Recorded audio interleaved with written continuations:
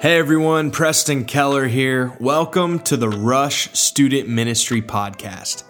This episode was put together short notice and impromptu due to current events in America, but we felt it had to happen. The tragedies involving names like George Floyd, Ahmaud Arbery, and many, many more have brought an issue of the highest importance to the forefront of society, culture, and the church. I had the opportunity to sit down and have a conversation on racism and youth ministry with three amazing leaders. I was joined by Rima Duncan, a pastor of a church plant in Metro Chicago, Josh Carson, the youth president of an organization called United Pentecostal Church International, and James Wilson, a full-time evangelist and recording artist. Our goal for this episode is to give you action items and handles on how to deal with the topic of racism and social injustice within the context of youth ministry. Honestly, you'll hear us plan out our second episode sometime in the future at the end of this episode because we got about 55 minutes into this conversation and it felt like we were just scratching the surface. We all have a lot to learn, but the good news is we can learn, grow, and do our best to lead change in this next generation together. Welcome to my conversation on racism and youth ministry with Rima Duncan, Josh Carson, and James Wilson. Thank you everyone for joining our conversation on a very important topic today. For context, we are recording this episode on June 3rd, 2020 in the USA.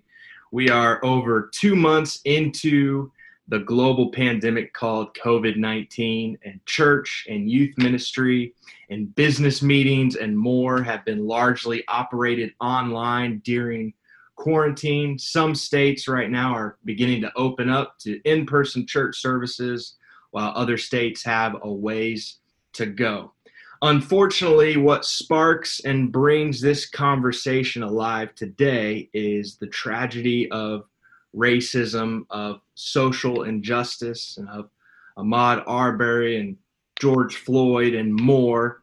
And currently, the big cities across our nation have been experiencing riots and protests, both peaceful and not. We are here today to do our best to help you, youth pastor, and you, youth leader, on how to best place these current events as individuals and how to best lead your youth groups full of junior hires, high schoolers, and young adults through these current events. Today, I'm joined by three amazing leaders and great friends of mine. All four of us are ministers with the United Pentecostal Church International. We've got Josh Carson, Rima Duncan, and James Wilson. I'm so honored to have all three of you here for this conversation.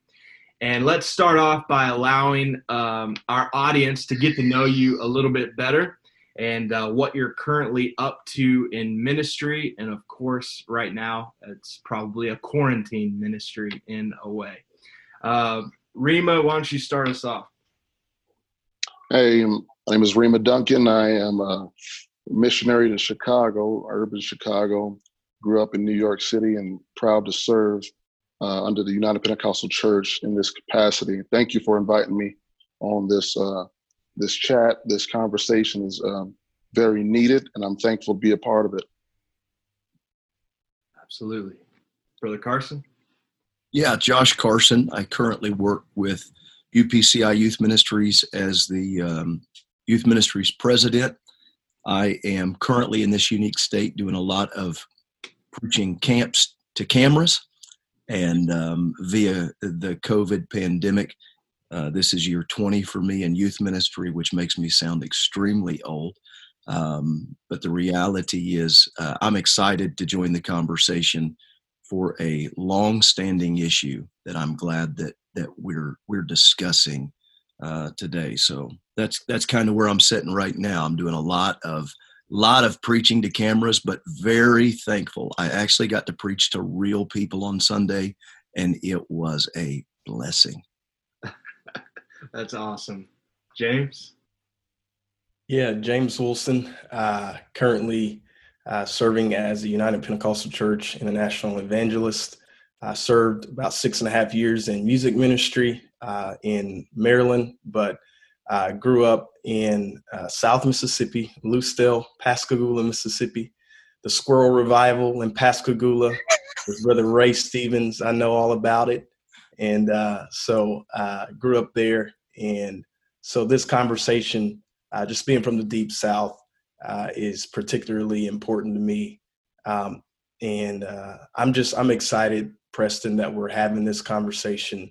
And man, I know I'm kind of jumping ahead of myself, more convinced than ever that the body of Christ is being unified in all of this. And I'm just thankful that you're having this conversation and thankful to be a part of it. Thanks for letting me be a part of it. Amen. Yes, sir. Thank you. Thank you guys one more time for taking time out of your busy schedules to be here for this conversation. And let me say from the outset, more and more conversations on the topic of racism in our nation and in from the church's context, more and more of these conversations are being had, which is great. And more are being posted to social media. Brother David Bernard and the UPCI just recently hosted a conversation. We know Adam Shaw on the Restorationist podcast. They just had a conversation. TD Jakes just talked to Carl Lentz. John Gray just talked to Stephen Furtick. More and more of these conversations in the church are coming out, which is awesome. So please go listen and watch. But the goal of what we're doing here today is to bring that conversation into the context of youth ministry.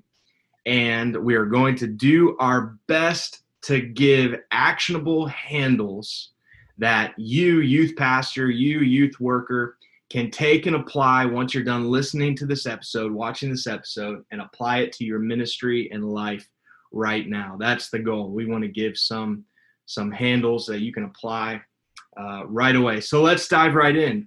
We're talking to leaders, to youth leaders. Man, not even as we got into all of these tragedies of racism, but even just the global crisis, the quarantine life we have in a lot of ways probably harbored emotional stress, anxiety, whether we know it or not, for over 2 months. That's a long sustained time. So in that context, and now we put on top of that video as you scroll through Facebook and YouTube and Instagram of all of these heavy topics. As a leader, how do I remain healthy in the middle of stressful crisis, spiritually, physically, emotionally, mentally? Let's just start here for our youth leaders. How do we remain in a healthy state of mind? I can kind of start us off, Preston. I know for me, as a leader, I think you have to have great self-awareness as to where you are at, spiritually, mentally, emotionally. And there's this pressure, right, to be on social media and to be engaged in the news and everything that's going on. But I think wisdom says we have been in a pandemic for 2 months. There's a lot of stress, emotional stress, trauma that we've dealt with. And I believe for many people, this has been the icing on the cake. This has been the straw that broke the camel's back, so to speak. And there are a lot of people that are right now really dealing with stress, anxiety, pressure. And my question to them has been, okay, well, what are you taking a moment to get off of social media, to get off of Facebook and Instagram, and get yourself back to a place spiritually, mentally, emotionally, where you can lead those that you are responsible for to where they need to be? Because if we're not healthy as leaders, how can we expect to lead others to a place of health? And so that's the mentality that I've taken. I've stepped away from social media during this last week for a day or two and just took some time to pray and seek the face of God, because what I don't want to do is allow the narrative of this world to become my narrative. I want to see what God has to say about all this. And I understand the power of social media. I understand that it can be a powerful mechanism to talk to people and to at least start conversations. I don't know that we can truly come to a conclusion on social media, but we can at least begin to start a conversation, perhaps on social media.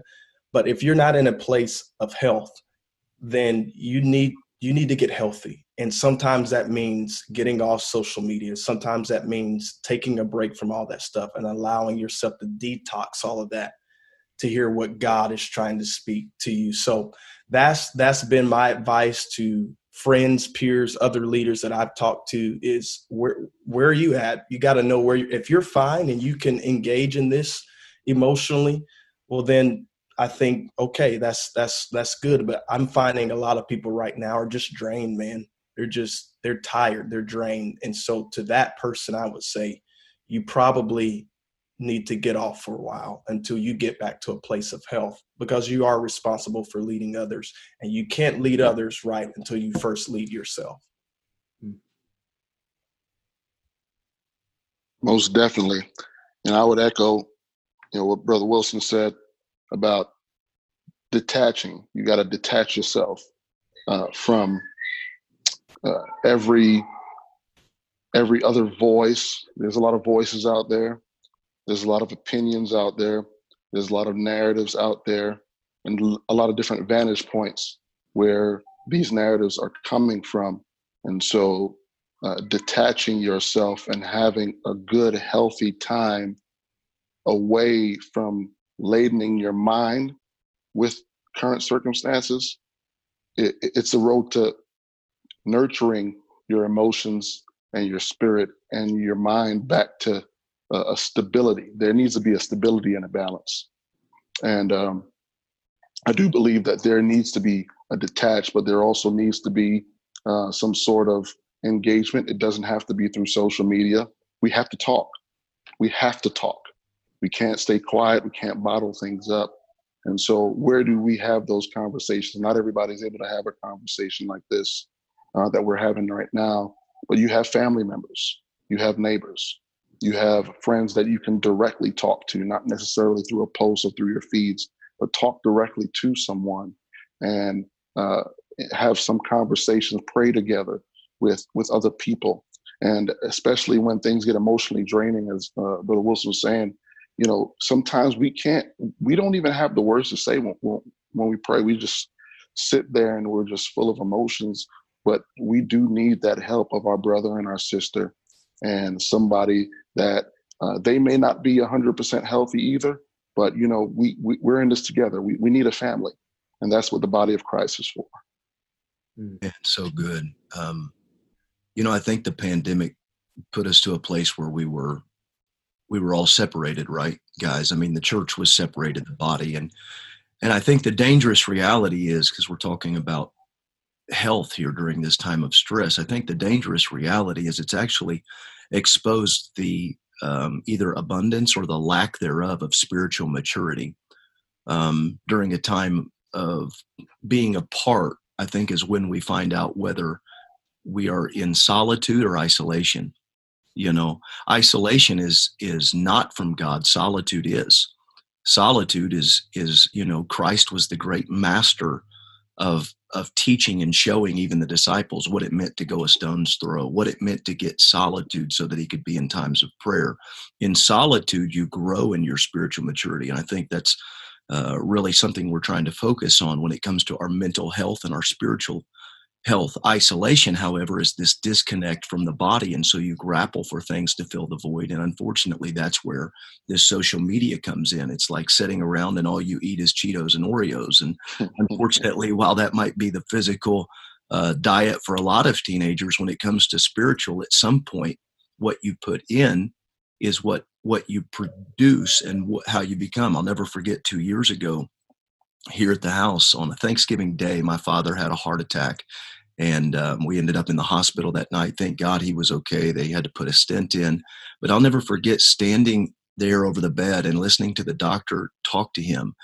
And he just kept saying, what you ingest in your body affects the way your heart works. And, obviously I'm just taking all this in. And lately I'm in this real place where I feel like God is helping me to process the divine connection between the heart and the mind, how we think about things, what's been planted in our hearts, and what we're doing in our time of being alone. There's a great book by Chris Thurman called The Lies We Believe. I'd encourage people to read this. Really gives a God view. But in the beginning of that, he quotes A.W. Tozer.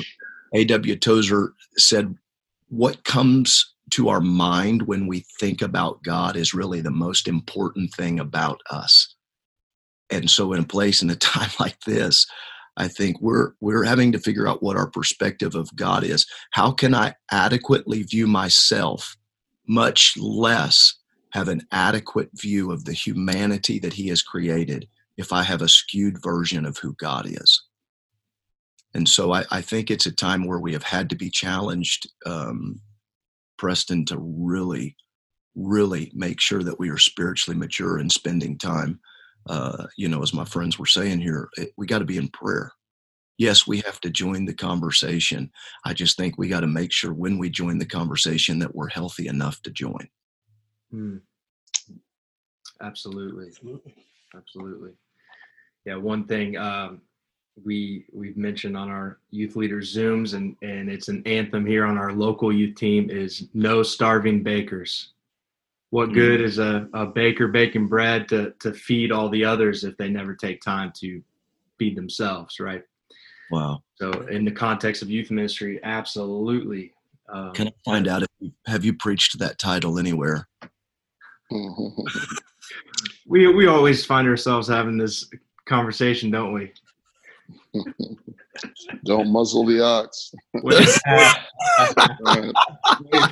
for all the 2021 Carson sermons, just there's a little Preston in there somewhere. Oh, that's so good. Awesome. Yes, great intro for our personal health. It matters so much. Let's get on the big topic, and this is a part of those action items that hopefully we can help youth leaders walk away from this conversation and be able to know a little bit more what to do in this season, what not to do, what to say, what not to say. So let's go to social media. We've already brought it up, even in our personal health. What do I post right now? What do I not post right now? What do I speak up about? What do I stay silent about? And are those different answers depending on my race or gender? Yeah, this is a very pivotal topic to be talking about right now, because if we are healthy enough to engage, from what angle do we engage it? How do we highlight the important and the essentials? And how do we stay away from giving connotations to something that is negative or can highlight the wrong part of certain narratives? It's very difficult.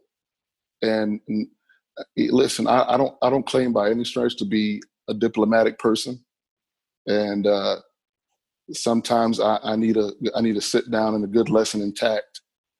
But even more so, when people are given a voice freely, as our social media platforms do, I mean, we've got all types of things that can be out there. So as a youth leader, what do we say? Do we say anything at all? Or, if we say something, from what angle do we present our thoughts and our positions? The first thing I'm going to say, and again, I already gave a disclaimer. Sometimes I can lack some tact, but I'm going to say this right now, and I want to help some people. The worst thing you can do is as a leader, as a youth leader, is take a picture with, if you are not a person of color, is go, take a photo op or stage a photo with a bunch of your students or friends that are people of color to justify that I'm with you. That's the worst thing you could do right now. As a person of color myself, I don't view that as positive. I view that as you're overcompensating. So we need to stay away from that, definitely. But we also do need to engage in some of these conversations as a leader, as a youth leader, from a biblical perspective. That's the only thing that's going to be valid. We got to have a healthy biblical perspective. Definitely has to be sanctioned, by your spiritual authority. Let's not forget about that. But at the same time, we cannot stay silent in some areas, but we cannot offend by trying to help, because that could be even more dangerous than not helping at all. Mm-hmm. Yeah, I agree with that. I think you have to be very calculated in how you respond, because things can be viewed it could seem as if you're being patronizing with some of the things that people can post. And so you have to be very careful. And for me, I think your response should be number one, as Brother Rima said. I think you should talk to your spiritual authority, have a conversation with them before you kind of start engaging. And I do believe you need to engage, but I believe that conversation needs to be had first. And then I would say, there's this narrative going around that if you don't speak, then you're part of the problem. And what I believe is that is a very dangerous concept that is floating around, because there's not much clarity in that statement. Are we talking about social media? Like, if you don't speak out on social media, are you silent? Are we talking about in general? Because I think you have to be very careful. I don't think that if someone is silent on social media and their entire life they've spent time investing in the Black community, and they are having conversations that you cannot see, that they are a part of the problem. I would say this: social media is a very powerful tool. And so if you're speaking about a lot of other things, but you don't speak about this issue, you have to understand how that can be viewed. You know what I mean? And so I do think you can be speaking out on social media can help you be a part of the solution better. But I would say this: if I'm a leader, before I make a post on social media, I'm calling every one of my students that I have their number, that is someone of color, and I'm having a conversation. That is how I'm speaking out. I'm going to them, hey, are you okay? How is everything going? Are you, like, what are you experiencing? What are you feeling? Have I ever done anything that could hurt you? That is how we speak out. That is how we get involved. And I think that we have to be careful. And I'm not saying, hear me, I'm not saying that social media is not a great thing. I'm not saying that it can't be a positive thing, but I think this narrative, personally, and this is my opinion, and I think we have to state that these are all opinions, right? And that's another thing that I would say is there has to be grace and mercy, because in the conversation with so many nuances and so many layers and levels, chances are we're probably not all going to agree on everything. There's so many ways and angles to approach this. So you have to give me enough grace and enough mercy to know that maybe I have blind spots and you have blind spots, and we just got to figure this thing out together, And so my personal opinion is social media, although it can help, I do not believe that it should be our first method of ensuring that people who are truly hurting the Black community right now are cared for. That is not, in my opinion, if I am someone that is not Black, from a Black person's perspective, what I want to hear is a phone call. What I want to see is a text message. What I want to see is people reaching out to me. And so as a leader, my response to this would be to personally go to someone before I ever post on social media. And then at that point, once you've done that, I think if you want to post on social media, I think do that with wisdom.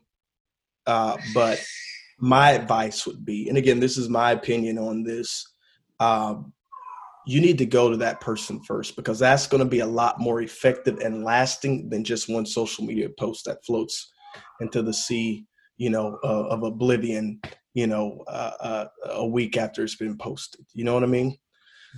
So, man, so Good. so good. Very good. I would directly to social media. Let me maybe toss this even back out if I can do it that way.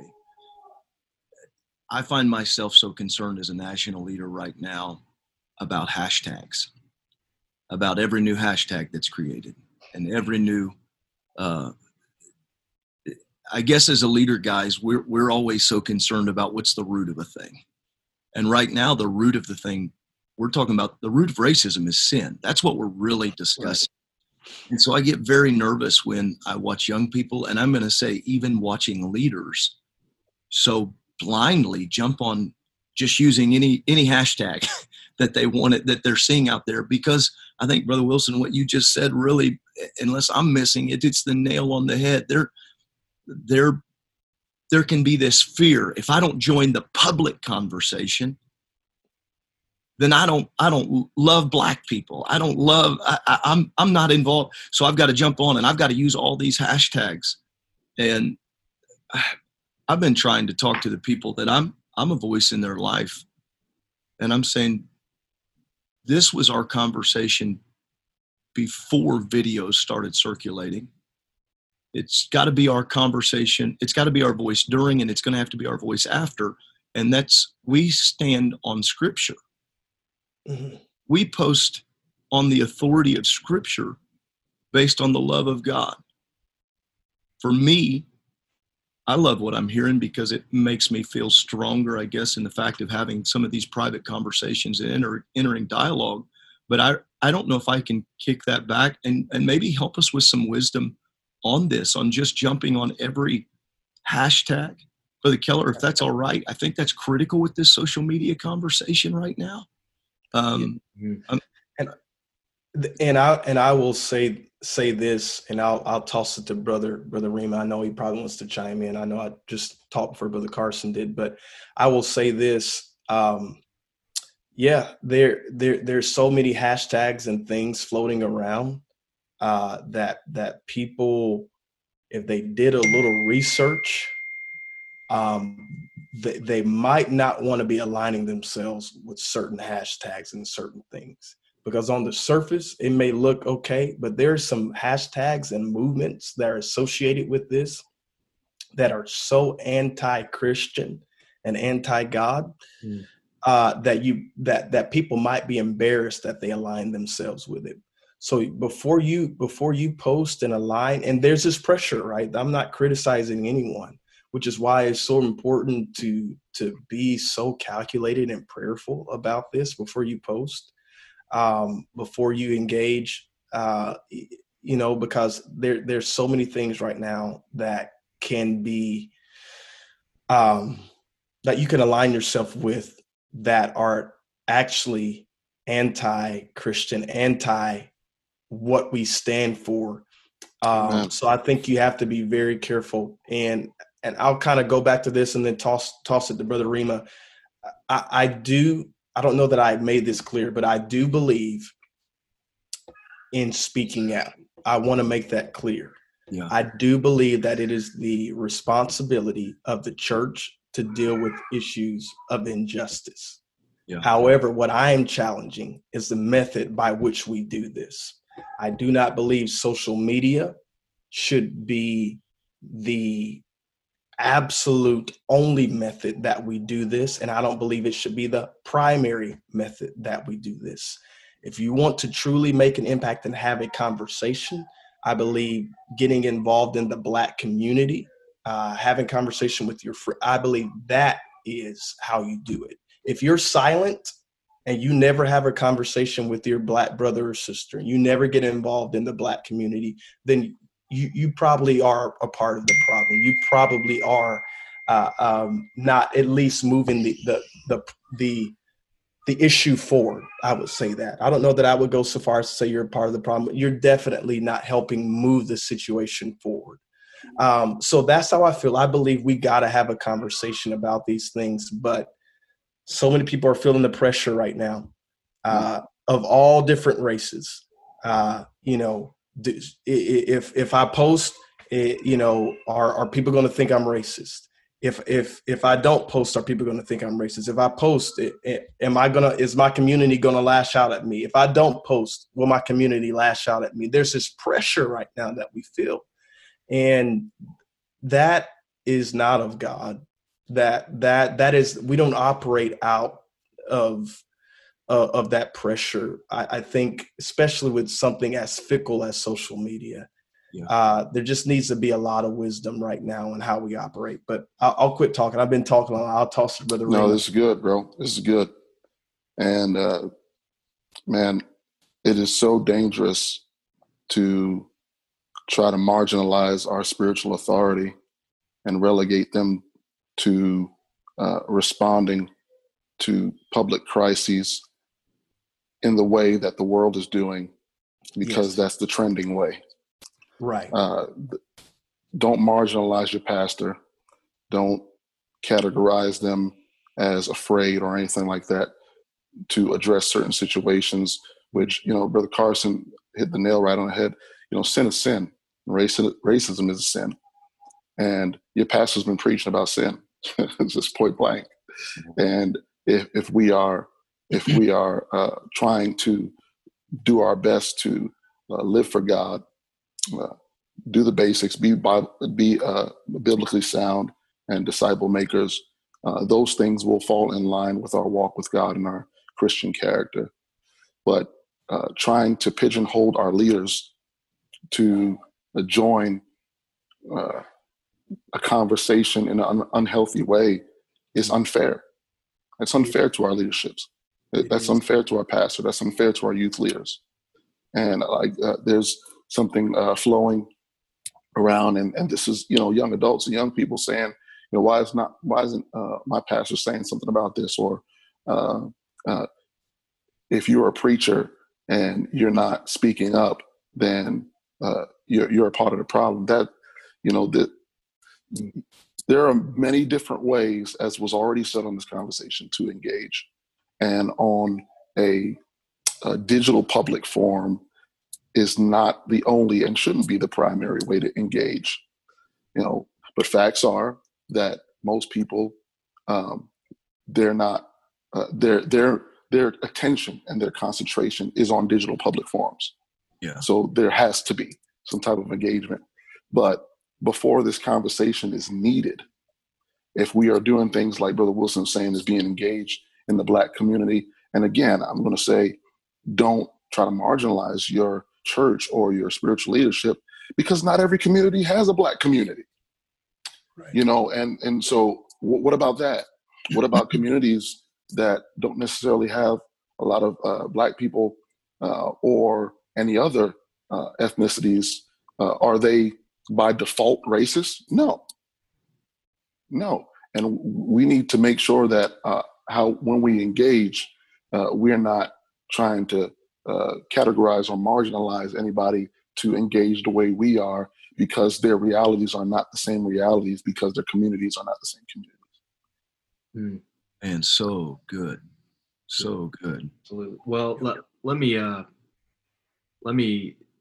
enlighten everyone, our listeners, on my context, because I think what you just said, Rima, this will help a lot of leaders. And because I'm in Ohio, most of our listeners right now are from Ohio, but other states as well. My context is I'm in Lancaster, Ohio. 25 miles southeast of Columbus, so Columbus is our big city. It's a wonderfully diverse city. Columbus is amazing. Are experiencing rioting and vandalism and all. That's our big city. That's experiencing that. Just 25 miles down the road, you find Lancaster, Ohio, about 40,000 people. When we moved here to become the pastor of the church here, my family, my dad's the pastor. Lancaster was 98% Caucasian. Wow. Completely Republican. Columbus is not, Republican city. 98% Caucasian. I am going on year 6 of being a youth pastor. I have never youth pastored an African-American student. So, and I know there's a lot of other leaders that can relate to that would be listening right now. So I just bring that up to hopefully encourage someone. How do I get involved? Let me ask that for myself and the listener that relates to my context. How do I get involved as a white youth leader with possibly not even an African-American student? And I want to jump in here, and I am so appreciative of this conversation because we cannot, and I hate to say it this way, we cannot hold every community and every community leader to the same views and same standards because their realities are different. Yes. And in a town of Lancaster that hardly has any minority culture and ethnicity groups, chances are that 98% of your church is not of another ethnicity or another culture or people group. And so does that make that church by default prejudiced or racist? No. And I want to say that right now. No. Right. They cannot minister to the Black community because there is no Black community in Lancaster. So does that make the city of Lancaster anti-Black? No. Black people just haven't chosen to move there. So, we can only help in a way that affects our immediate community. And I don't want to jump ahead, but there's a talk point that I believe you're going to address about how do we address racism in youth groups, and do we do it in a youth class setting or anything like that? And it all begins in the community at large, but in particularly our homes. We cannot trumpet from a pulpit what's not propagated in the home. Very. It won't last. It's not sustainable. Yeah. And so, I'm not sure how do we help young people if their viewpoints and preferences culturally are primarily being founded in a place where they're spending most of their time, and which is not our churches.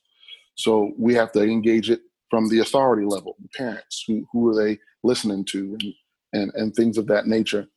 But as a youth leader, that you probably don't have any Black people or even Latino people or any other culture group, Indian or Asian or Native American. You don't have that. How do you help? Well, you help by trying to educate our parents to give a healthy perspective on our interactions between other ethnicities, because it's not a frequent reality in our immediate community. We have to begin to give example and give healthy biblical perspective at a parent level. And I've served in youth ministry in different capacities, and there are people on this chat that have served in far longer than I have. But I think it would be echoed if I said that most of the issues in youth ministry are not the youth. You better preach now. It starts at a parent level. Yeah. And so how can we do that? We have to begin to also as youth leaders, with under the direction and with the assistance or in conjunction with our pastors, try to engage our parents in helping healthy conversations about these topics at home. Man, so good. Can I gotta tag me in for a second. Go ahead, brother. So this man, Pastor Duncan, is hitting it the nail on the head here. Think about this. So you're Preston, you're youth pastor right now. Okay. Mm-hmm. So if the average attention span of your junior high, senior high, post-modernity research tells us that we need a new emotional hook every 2 minutes to keep their attention. That's scary in and of itself. That's for a college age student. So imagine now you're junior high or senior high. That's why we always got to, have all these sermonette props to prop up what we're doing and keep their attention in our slides and our, with all that said, imagine at best, if you could really get them engaged, at best you have 40 minutes a week. If you really add up all your teaching time, you as a youth pastor, you have about 40 minutes a week. You may even have 2 classes, but when it comes to attention span, now let's take that at 52 weeks a year, and you're not getting all those weeks because you're losing some to vacation, some to Easter, Christmas, yada, yada, you're losing. But say you really get a full 40-minute a week in teaching, you get less than 1.5 days out of 365 to make a dramatic influence on the mental capacity and the life of that student. What is being done at home is so absolutely critical. During this pandemic, what our students have been ingesting, when Hollywood is writing the narrative, when media is promoting, we can say whatever we want. The agenda of Hollywood is the agenda of hell.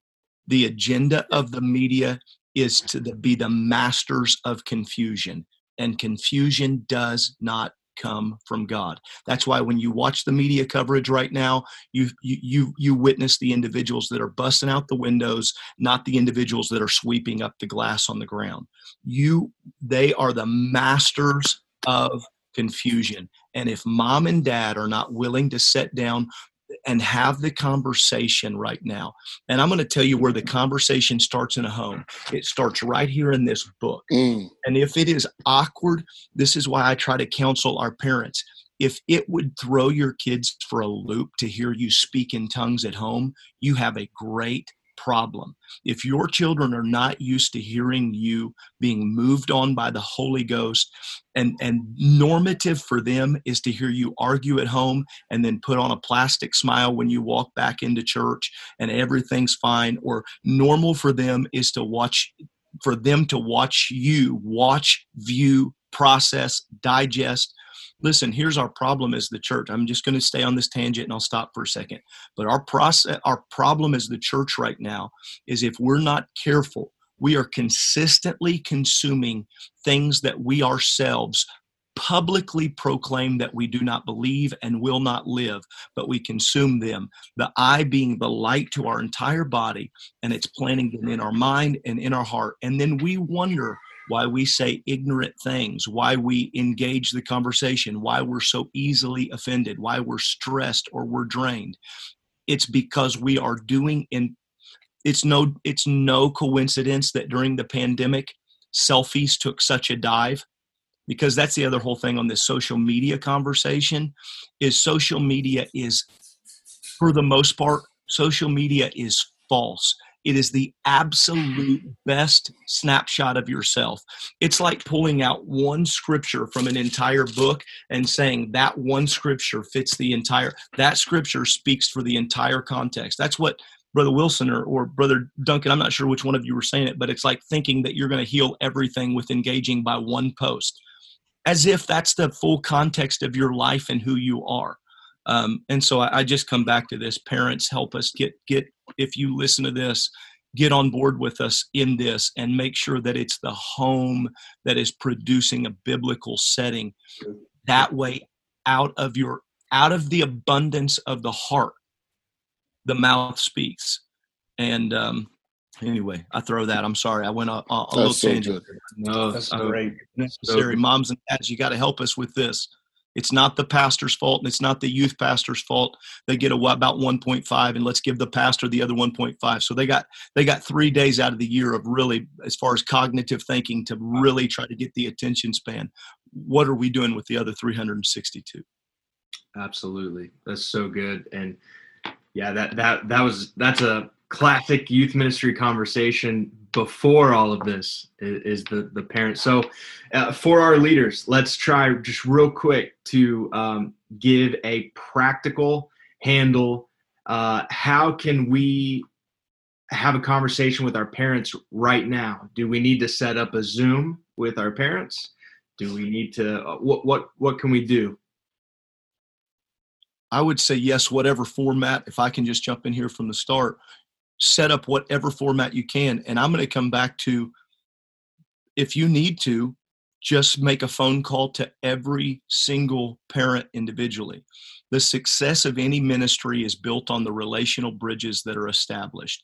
Most people walk across a relational bridge to have a spiritual experience. Most people are one-on-one. They're one to the kingdom of God one-on-one, and then they're ministered to one-on-one. There was alone time between Christ and the disciples. He did great things in big crowds, but he did some of his most impressive work in small crowds. And the ability to model that, make a phone call, set up a Zoom call, or another format, whatever it is, but enter the dialogue biblically, not as a free-for-all, but making sure that you are very clear. 99% of all frustration comes through poor communication. And we cannot expect people to not be confused or frustrated if we're not clearly communicating during this all. That's awesome. So That's good. it. Yep. Nothing more to add to that point. I think they hit the nail on the head there. So good. Well, let's talk about students for a little bit. And so if it's a lot of it's on the parents, most of it is on the home, right? What are some things that we can do right now? Do we need to make a insert social injustice into our June curriculum teaching, or is prayer? How do we pray with our students, or give them a prayer guide on the current events going on? Any practical ideas here leading our students through this crisis? Yeah, I would say, and I'll toss it to Brother Raymond here in a sec. I would say, as he made the statement earlier, every situation is not the same.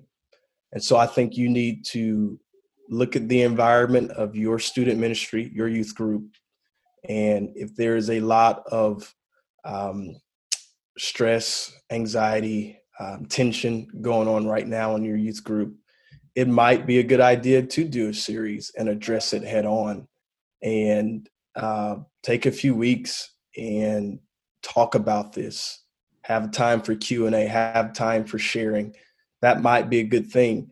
But for others, let's just say you have a mostly, minority type youth group, and maybe you feel like you're at a place of health, or, and obviously there are two sides of this conversation. Maybe you need to have a series with a minority youth group about how they should respond. I mean, there's so many ways you could go about it, but I think you need to survey your youth group and see where they are at in terms of, I do think something has to be said, give direction, but to what extent, I think all completely depends on where your youth group is at, where your student ministry is at right now in this.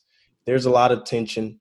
And I'm sure there are student ministries right now where you have young people, they're fighting back and forth. One feels justified in this opinion, another feels justified in this opinion. And there's this tension going on. I'm sure there are youth ministries that are experiencing that right now. Yeah, it might be a good idea for you to take a few weeks and just address this issue head on. Because the thing about a topic, an issue such as racism, I don't know that there's something that is more divisive than this topic. It literally can rip a youth ministry, a student ministry apart if you're not careful. And so, yeah, we can't put our head in the sand if things are falling apart. We might need to address it head on. But for other youth groups, it may not need to be a 4-week series. It may just need to be a reminder, a conversation where, hey, we don't stand for this. And I don't think we have this problem in our youth group, but just a reminder, this is a biblical response to situations like this. This is where the Bible says we should align on this and be done with it. So I think that it is situational. It's completely situational. You know, I think as we're proceeding to try to help practically and some actionable steps to help and help the people that we lead navigate through everything that's going on right now, and particularly our riots and social injustice. There's a few things I want to say.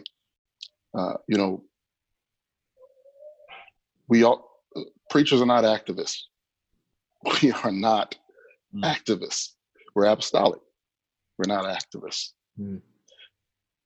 As an apostolic Pentecostal preacher, or if you are from a certain flavor of Christianity and you're listening and watching this right now, I would say the first thing you need to do is have a clear diagnosis of what you're dealing with.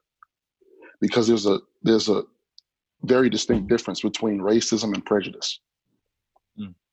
Prejudice simply is I have prejudged, prejudice, prejudice. I have prejudged, and I have a preconceived notion of what this person thinks of me and how this person will treat me.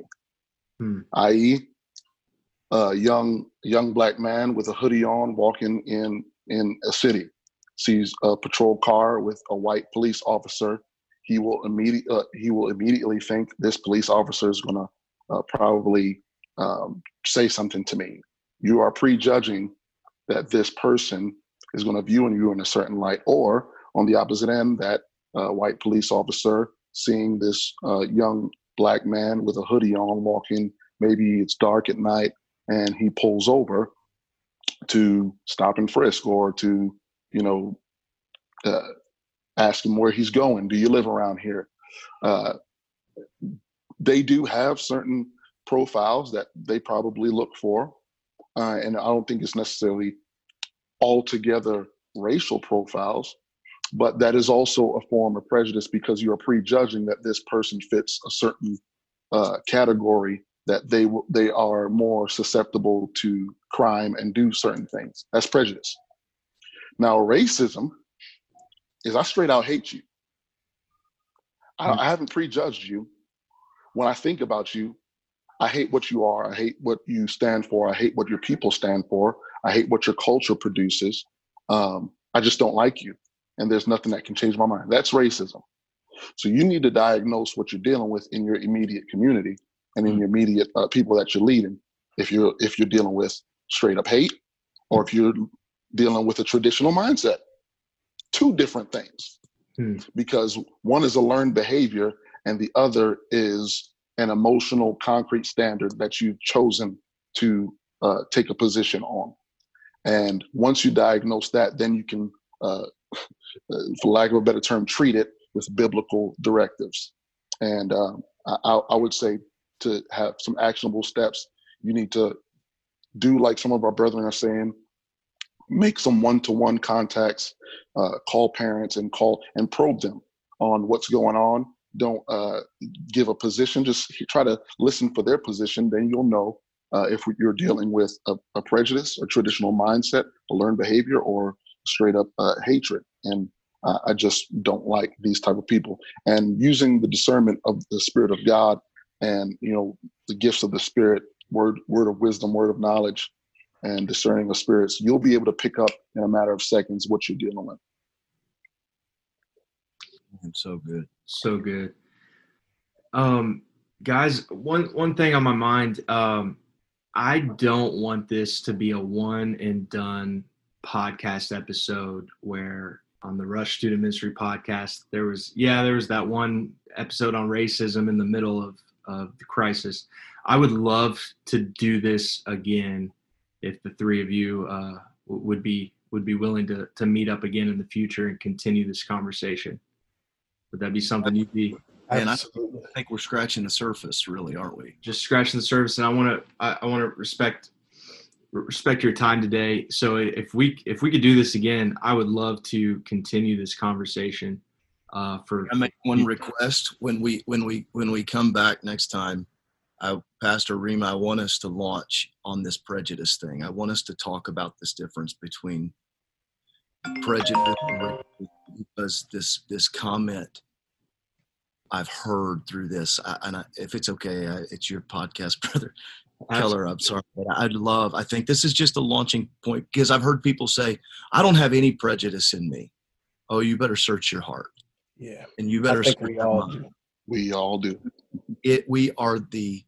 We are all the result of context. Mm.